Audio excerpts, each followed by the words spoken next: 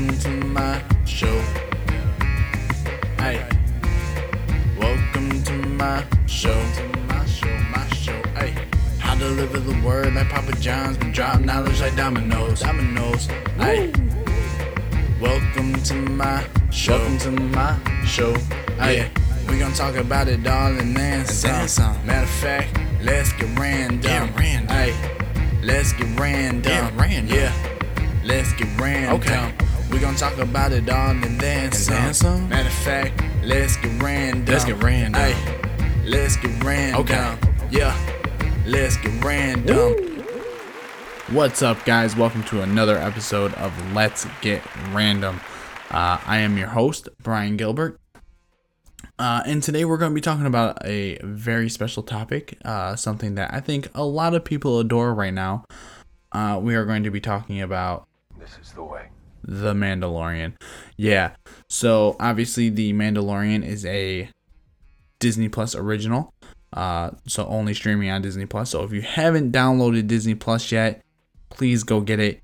It is fantastic. You don't just have to abide by me, but so many other people have enjoyed this series so far, and we're getting ready for season 2, which is coming out this Friday. Yes, this Friday. So go out, download it. It's only $8.99 a month. It's not very expensive. And if you're a sports fan and you like TV, you can also get the bundle pack that is also Disney Plus, Hulu, and ESPN Plus for $12.99. Save some more money. So yeah, let's get right into it, right, guys? I mean, we've waited all of this time. So we're gonna kind of go over each episode of season 1, a little recap of what happened in each one, and then we'll kind of theorize what's going to happen in season 2, right? Okay, so we open up with chapter 1, The Mandalorian. Titled rightfully so. So the show starts 5 years after the Return of the Jedi. So obviously we've had 3 other Star Wars movies since the Return of the Jedi, being The Force Awakens, The Last Jedi, and then the newest one, Episode 9, Rise of Skywalker. So yeah, so we're only 5 years after Return of the Jedi and all the events that took place in there. So this is where we're introduced to the Mandalorian, or Mando for short, as fans know. He comes from a race of warriors that have often been enemies of the Jedi, so we all kind of relate that to Boba Fett, right? So Mando takes a bounty hunting job from a small remnant of the Galactic Empire hiding out on Navarro. So this is called the Bounty Hunters Guild. That's hiding out on Navarro. So a high-up Imperial known as the Client won't tell Mando much about the target, only its age and location. And he doesn't give him a puck. Obviously, he asked for the puck, right? And he just gives him this tracking beacon.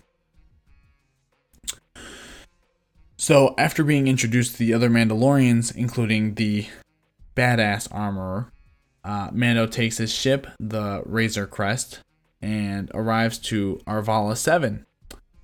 He meets an Ugnaught named Quill, who serves as his guide and teaches him to ride a blurg. Now, obviously, the hilarious scene of him trying to ride the blurg, and Quill kind of giving him the inspiration, like, you're a Mandalorian, they rode these things across vast plains, surely you can ride a blurg. And he's like, what? And Quill's just like, I have spoken. So later on in episode 1, Mando teams up with a bounty droid but a IG-11 unit, and takes out a group of guards before entering a building and discovering the target. So we have this big Western-like shootout scene where, you know, the IG-11 unit tries to go into self-destruct mode multiple times, and Mando's kind of like, no, not yet, I still need you. This is the way. So So they take down the guards, they enter the building, and to his surprise and the delight of the audience worldwide, he finds that the 50-year-old target is merely a baby of the same species as Jedi Master Yoda, hence the name Baby Yoda. So the IG-11 wants to carry out the task and kill the baby, but Mando saves it by shooting the droid right away. We know there's going to be a special connection between the warrior and the child. Still, Mando prepares to take the child to the client. So we know that while on his way back, Mando's kind of healing up, and Baby Yoda tries to heal him with the Force, but he keeps getting out, and Mando keeps putting him back in, and he gets out, and Mando puts him back in again, until finally they arrive on the ship. Now, this is where we begin Chapter 2. So Chapter 2 is entitled The Child. So now we have officially crossed from the Mandalorian to now the Baby Yoda show. So Mando and the child are on their way back to the ship, but Jawas have cannibalized Mando's ship for parts. Quill helps them once again and initiates a trade with the Jawas. So to get his parts back, Mando must retrieve the egg of a mudhorn.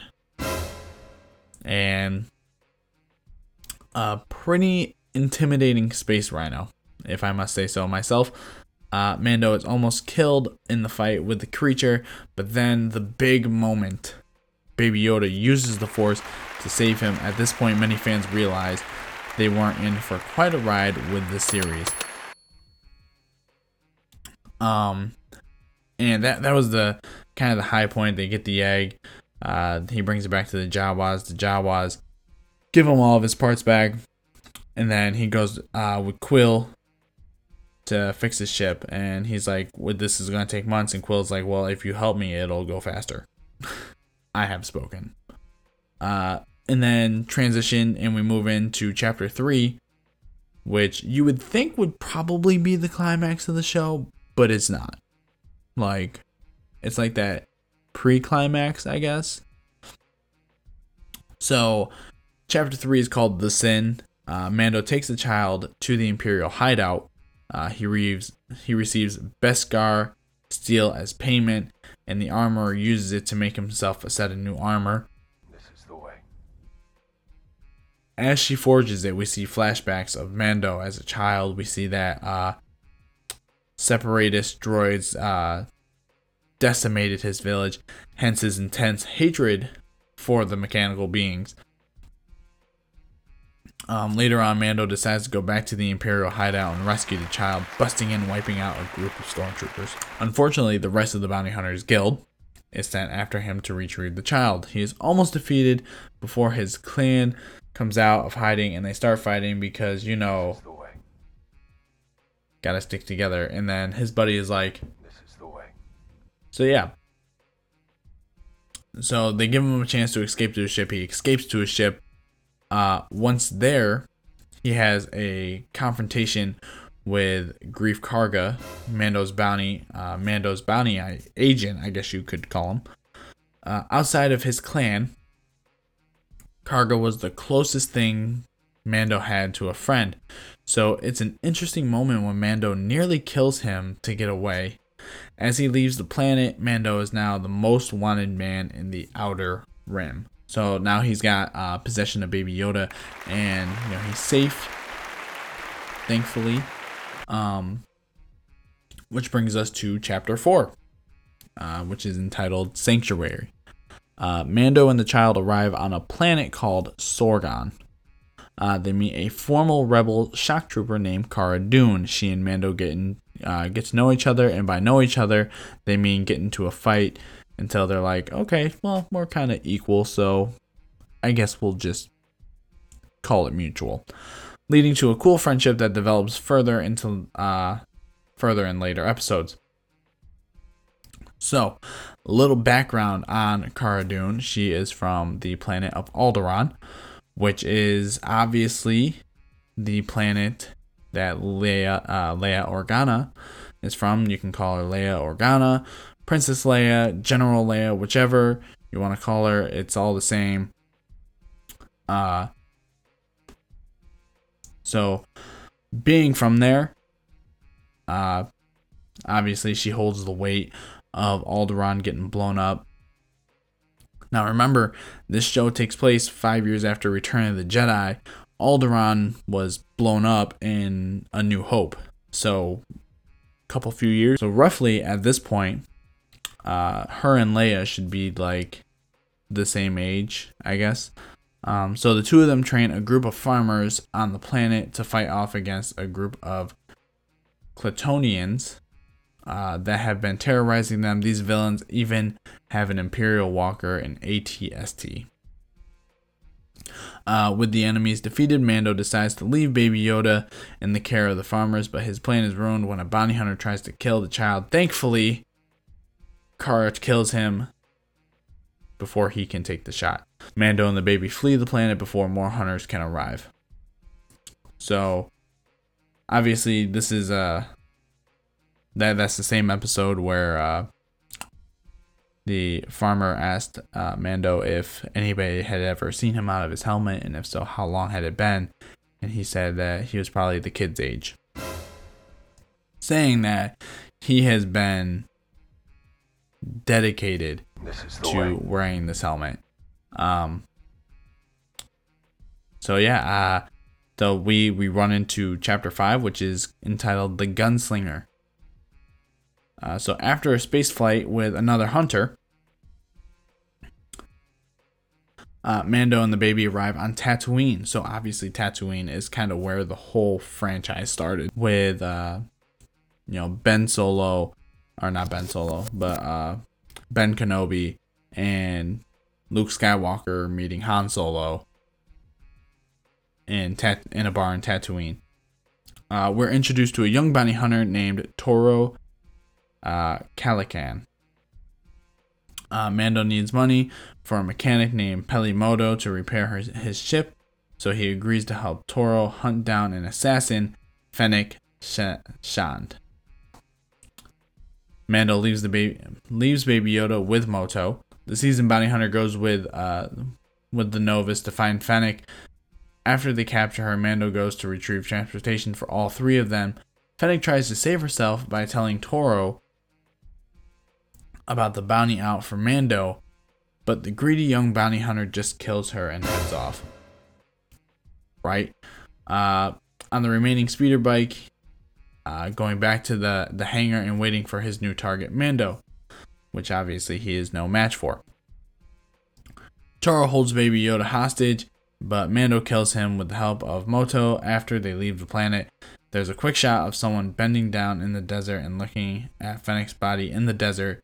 Who could this be? Some fans think they know, but more on that later. Which kind of rolls us right into chapter 6, which is entitled The Prisoner. In this episode, Mando seeks a job from a former associate, Ran. Mando agrees to help Ran's team retrieve a prisoner from the Republic jail ship. What follows is a half hour of stealth and conflict. So literally, we get the Space Batman episode. None of the criminal crew members, like the Mandalorian, the droid of the team, Zero, stays behind on the ship with Baby Yoda as the rest board the jail cruiser. When Zero learns the child's value, he tries to hunt it down as it hides from him. Meanwhile, the rest of the crew betray Mando on the prison ship. They lock him in a cell, but the tables are turned when he escapes and goes Batman on them. So he goes like real God mode on them. He hunts them down one by one, sparing their lives and locking them back up. It's a tense sequence, and the justice of it is super satisfying. It even gets better when Mando saves a child and then single-handedly delivers the prisoner to Ran's ship. And just like that, no questions asked. As the Mandalorian leaves, Ran and the prisoner prepare to shoot down his craft, but just at the right moment, Republic X-Wings destroy Ran's ship. When they notice its aggressive action, justice is oh so sweet. This is the way. Probably one of the better episodes, I would think. I think at least as far as action packed through the whole series. But then we kind of roll right into chapter 7, which is entitled "The Reckoning," and rightfully so. So Mando, I did it again. Mando and Grief Karga bury the hatchet. They team up with Quill and Cara Dune in order to save Navarro's bounty hunter town. So the droid Mando shot in episode 1, the IG-11 unit, also joins them, having being reprogrammed by Quill as a nurse for the baby. On their journey, a fight with the Minox leaves Karga injured. Baby Yoda heals him, and Karga decides to truly help Mando. Man, I'm on it today, guys, rather than betray him. So kind of a turning point for Greek Karga, seeing this force in action. The group meets the client and pretends to offer up the child, who is really being taken to Mando's ship by Quill. But the building gets shot up by a group of soldiers led by Moff Gideon, the client's boss. So Gideon is obviously vicious, and he will likely prove to be extremely interesting in season 2. So the client is killed along with his stormtroopers, ending the episode on a cliffhanger. The heroes are at a standoff with Gideon while Quill has been killed and the child has been taken. Very sad moment when Quill goes down. It was tough. I mean, even through, just 7 episodes, not even 6 episodes. No, 7 episodes. I mean, it's just, you build a relationship with them. Okay. So then we kind of pick up in chapter 8 with redemption. So the 2 scout troopers that have killed Quill, they now have the child in the sack. They're just making small talk, hitting poor Baby Yoda when he makes noise. The scene is filled with humor, such as when the troopers shoot at a can, proving once again that Imperial soldiers have terrible aim. Before they can take the child to Gideon, the IG-11 unit shows up and easily defeats them. This is the way. And then we just move back to the standoff with Gideon. Gideon promises to kill Mando and his friends if they don't help him get the child. The villain also reveals that he knows each of their backgrounds, including Mando's real name, Din Djarin. Mando then explains his past to his friends, and we go through the whole flashback again. We learn that a group of Clone War era Mandalorians called Death Watch saved him from the separatist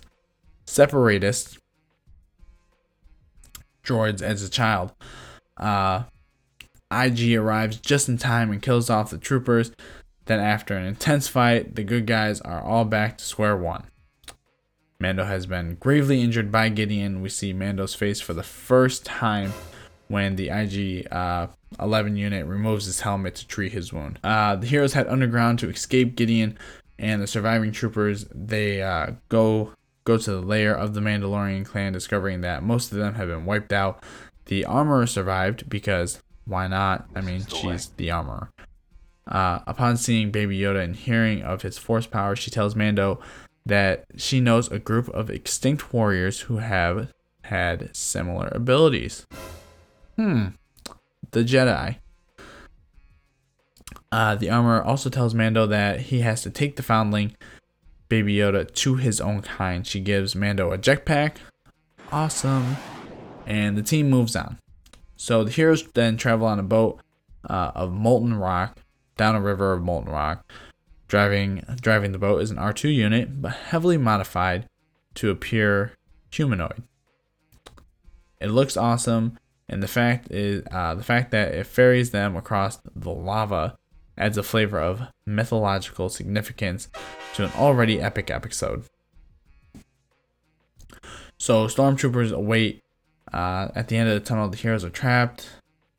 but IG-11, here he comes. Sacrificing, finally getting to use his self-destruct mode, blowing them all up. And then here comes Moff Gideon. Hello. And a TIE fighter shooting at them, so Mando uses his jetpack to fly up to the fighter, bringing it down by placing a grenade on it. The day is won for the good guys. Mando decides to head back into space with the child, but his journey is far from over.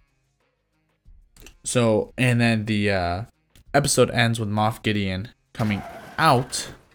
Yes, I said coming out of the TIE fighter that exploded, rolled on the ground, and then blew up some more. And then all of a sudden, a flash of shimmering black crystal bursts its way through the ship hull. Gideon emerges, and we see the weapon he used to free himself, a darksaber, an ancient weapon forged by a Mandalorian Jedi. It was wielded by Death Watch leader Pre Vizsla, a Sith Lord Darth Maul, in the Clone Wars series.